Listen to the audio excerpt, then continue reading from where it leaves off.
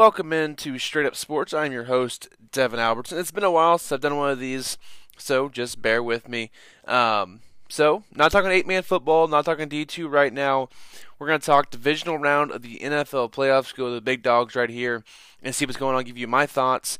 I'm going to start this out not by going to the games, sorry, but we have 8 quarterbacks in this round playing Saturday and Sunday, and I want to do an exercise where I kind of rank the 8 guys left and kind of see in order of who I would trust to kind of win a playoff game and who do I fear rankings of the top 8 quarterbacks, the last 8 quarterbacks left here. We'll just go from 8 to 1 here. The bottom of the list, Brian Tannehill. I get that he just won in Foxborough, but he threw for like 74 yards. I get that he's had a really good year this year, but everyone knows the Titans are set up by that running game led by Derrick Henry, and I just don't fear Tannehill. I just don't know if he can come up in a big spot and make enough necessary plays. Like you're telling me, Titans are down by a touchdown at Baltimore. Does Tannehill bring them back to tie the game, force overtime? I just don't see it. So I'm not scared of Tannehill. So he's at 8.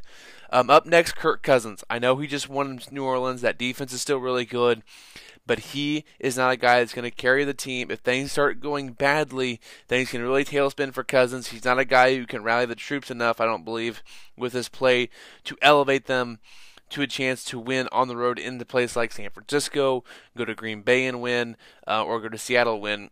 Next 2 games. Do I think Kirk Cousins has what it takes to win 3 more playoff games this year to win a Super Bowl? I do not. That's why I have him at 7. So that's what I have right there with Kirk Cousins. Up next, Jimmy Garoppolo. I have him at 6. I can see an argument for 5 for him. My thing with Jimmy Garoppolo right now, why I don't have him higher, is because I just don't think...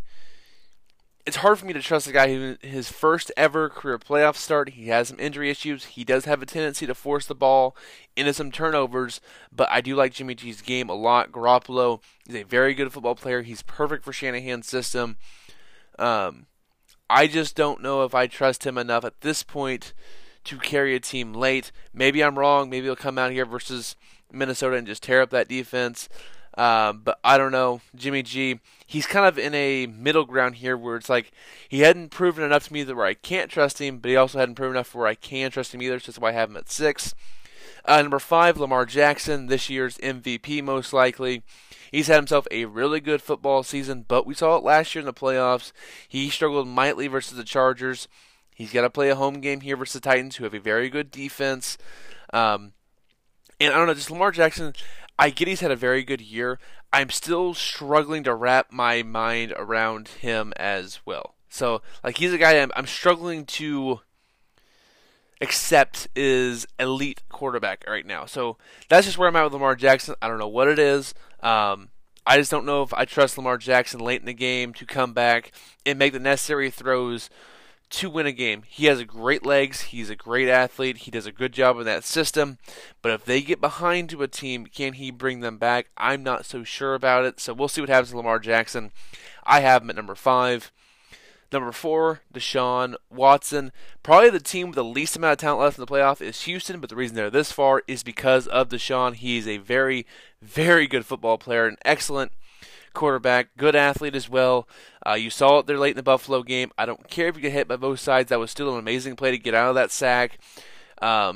Hits the running back, Tywan Jones, down the sidelines, but he was able to get enough for a first down and much more to get him in field goal range to win that game in overtime against Buffalo.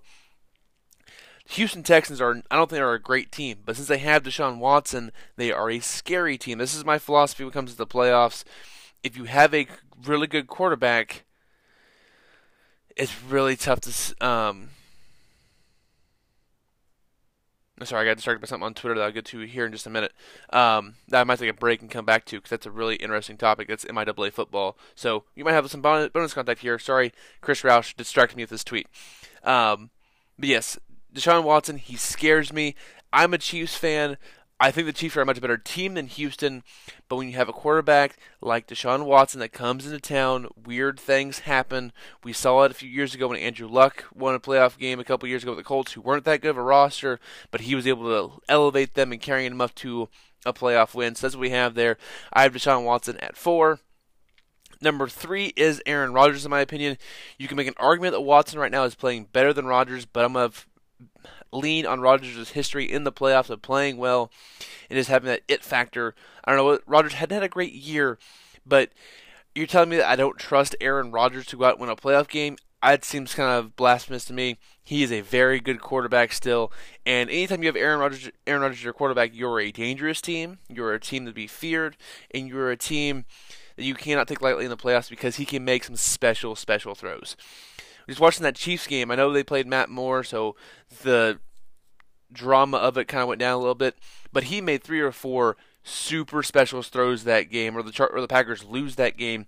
He is still a very special quarterback. I think people kind of overlook that because it's just, it's Rodgers, we've seen it for a decade. He is still very good at playing quarterback. He's maybe not as consistent on a down-to-down basis as he has been in the past, but he still has those moments where you go, wow, that's Aaron Rodgers. So he's number 3 for me. And then 1 and 2, I can see an argument either way with this one. I'm going to go with my heart here. I got Russell Wilson at 2, Patrick Mahomes at number 1. Wilson, another guy, I don't think Seattle's roster is that good. I really don't think they're that good, especially on offense. But Wilson does this so much to overcome O-line deficiencies. I know he has DK Metcalf on the outside, but he has just like one gear. It's just go. That's just what it is right there. So it's very difficult for them to sustain a whole lot. Wilson does throw the best deep ball in the league, though. There's no doubt about that. You listen to any of the top NFL analysts. Russell Wilson throws the best deep ball in the NFL. He is a very special quarterback. He makes some special throws. If you're telling me, hey, Seahawks down by 4 in Green Bay, minute and a half to go, no timeouts, will Russell Wilson get it done? I think he does. I think that Seattle-Green Bay game, I'll get to that game in just a minute, I think whichever quarterback has that ball last has a really good chance of winning. That's just the way I see it right now with those two quarterbacks, how good they are late in games. That's going to be a fantastic football game on Sunday night. I can't wait for it. Those two quarterbacks are both very special, and they're both teams where I don't think the rosters are that good. I don't know how Green Bay's 13-3. I just don't see it. They've got lucky a couple times with a couple scheduling stuff, but they're 13-3. Give them props for winning the games that are on their schedule. But I think in Seattle they've won a bunch of one-score games. I think they're like 10-1 in one-score games this year. Like they're unbelievable. There are a couple plays here or there from missing the playoffs because they lose too many of those games. So these are two teams that are driven by their quarterback play, which is why that matchup is so interesting. And then Patrick Mahomes, he's still the best quarterback in the league. He dealt with some injuries this year. He's healthy now. He can sling it in any weather. He has the weapons on the outside to exploit mismatches. He's getting smarter. He's learning the offense and all the ins and outs of it. Multiple arm angles. He can move in the pocket. All the stuff about Patrick Mahomes is just there. He's a slightly better version of Russell Wilson, a little bigger arm, I think. Maybe not the touch Wilson has sometimes, but Mahomes is very good. So my top 8, I go Mahomes, Wilson, Rodgers, Watson, Jackson, Jimmy G, Cousins, and Tannehill. So if we go to the playoff games here real quick, and we'll go against the spread here. First one up, Saturday afternoon, about 3:40 on NBC. The Vikings at the 49ers. The 49ers are a 7-point favorite. Over-under in that game is 44.5. I like the under in this game. I think these two defenses are going to go to work in this one. I think Minnesota is going to try to limit possessions with Dalvin Cook, keep the score down. The Niners also, their offense is predicated on that zone running game with play action with Jimmy Garoppolo moving the pocket, finding George Kittle, among others in the passing game for San Francisco. I think the Vikings defense is good enough to limit the Niners offense, though. You can say a lot of stuff about Coach Zimmer for the Vikings, but he is one heck of a defensive football coach, one of the top 3 to 4 in the league, in my opinion. And they got some dudes on defense there in Minnesota. 7 points is just too many points for me to give up in that one. I don't think the Vikings can score a whole lot, but I don't think they're going to have to cover the 7 points. This is going to be like a 20-17 game. I mean, I think it's going to be very close to the end. I think the Niners are just a little more talented, so give me the Niners at home to win, but to the the Vikings to cover and the under to hit in that one. Next game, CBS at 7:20-ish. Titans at the Ravens. Ravens are a 10-point favorite. Over-under is 47.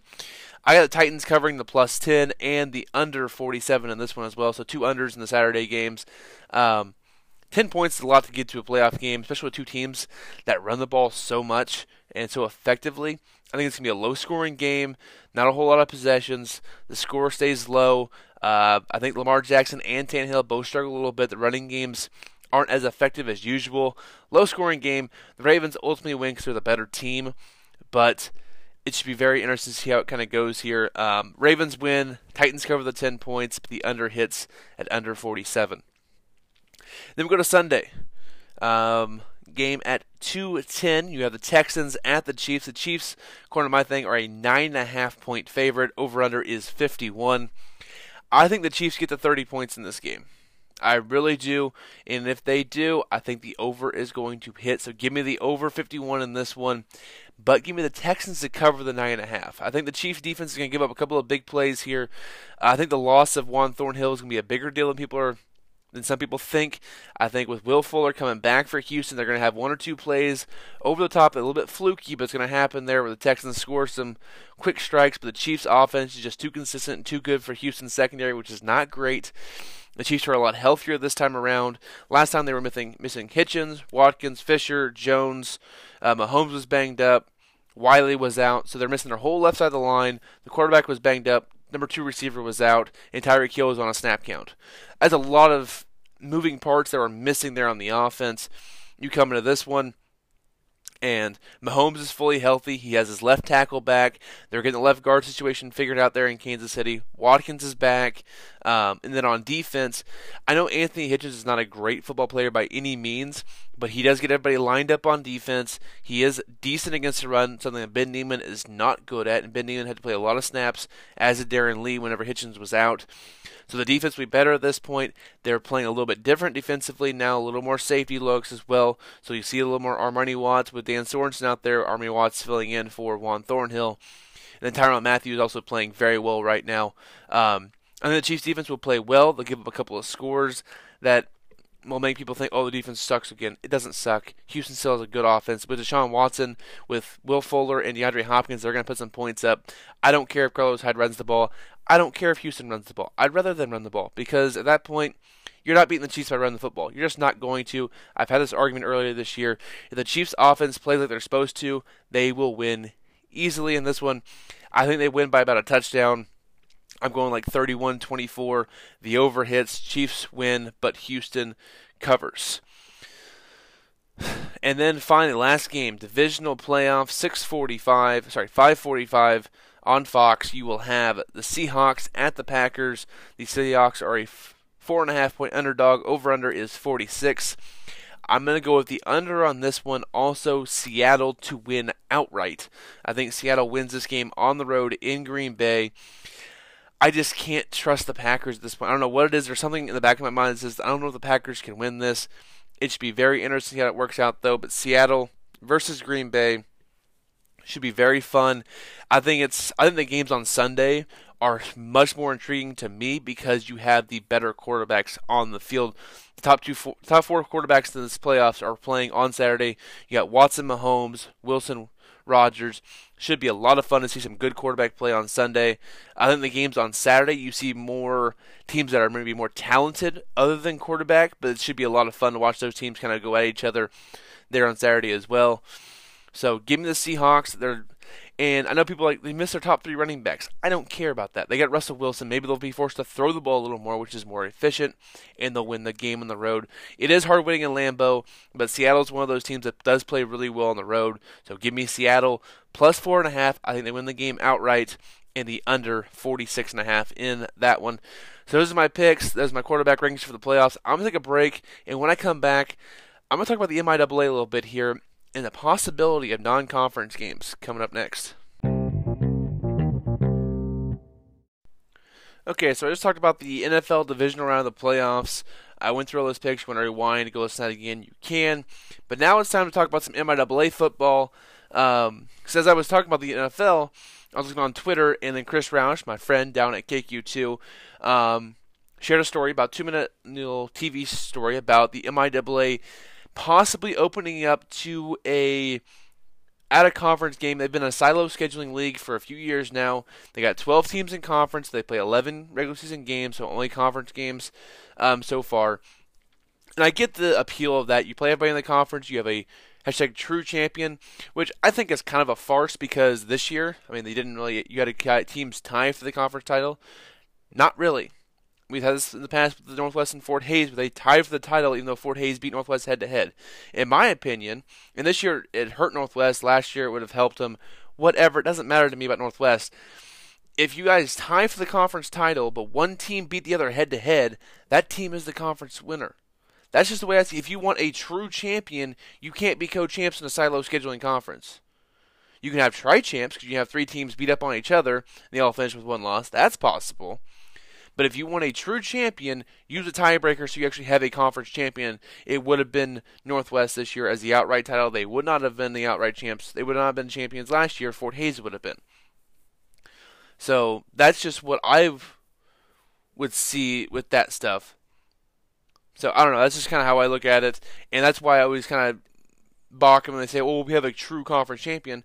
Not really, because you gave a participation award to the team that lost to them but were undefeated versus everybody else. That's not a true champion. That's just me.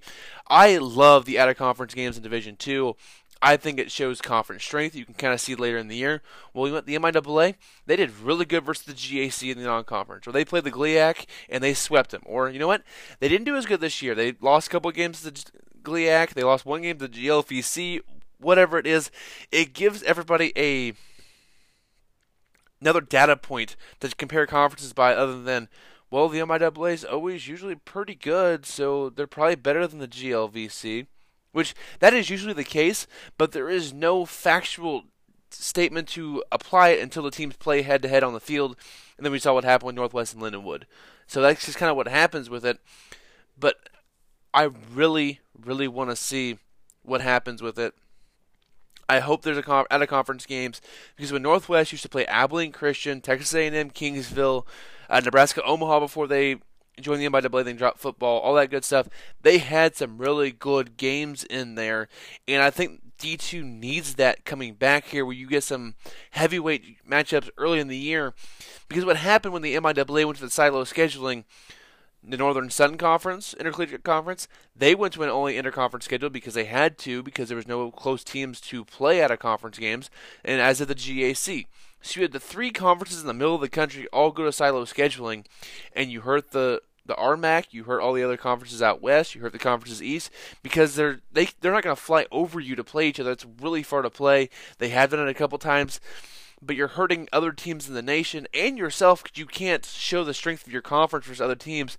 If you think the MIAA is the best conference in the nation, then let Washburn play someone like Delta State or whoever they want to play across the nation and be like, you know what? The team that finished 6th in our conference just beat your number 3 team in your conference. That's how good our conference is. That this team came into the top 5 in ours, but they beat one of your best teams. Or be like, you know what, Washburn, they barely lost on the road to Delta State. That's a good quality team right there. You can kind of see that. I'm using Delta State as just a random team thrown out there, but you can see Ashland. They would come over and say they played Missouri Western. I would be very intrigued by that game. Very intrigued to see how those teams would match up. So I think you need that. You need those extra games, because the last few years with the MIAA just being like, oh yeah, they're just kind of over there.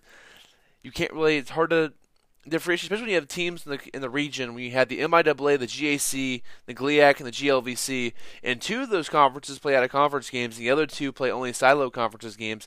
How do you differentiate the 2 all those teams? It's so difficult when in-region games mean absolutely nothing, because there's barely any crossover between conferences. So, in my opinion, the MIAA would be wise to go to an out-of-conference game at least at the beginning of the year, because honestly, that extra conference game where you're playing Northeastern State or Lincoln isn't doing anything for the top-tier teams. It's just not. Northwest going out and winning by 80 versus somebody, that's not doing anything.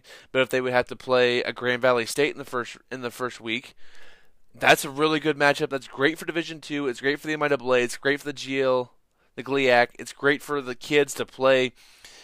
You think those kids wouldn't like to play in Lubber Stadium, or the kids at Grand Valley coming to play at Bearcat Stadium? That's greatness. That's what we want the college athletics to be. We want the best teams to play each other. I think it'd be great. I think it needs to happen. I'm not sure if it will, because I think some of the teams at the top of the conference are afraid that no one's going to want to schedule Northwest and Pitt State and Central Missouri and Fort Hays and all those teams in Missouri Western, that they won't be able to get an out-of-conference game. I think you will. I think scheduling will take care of itself.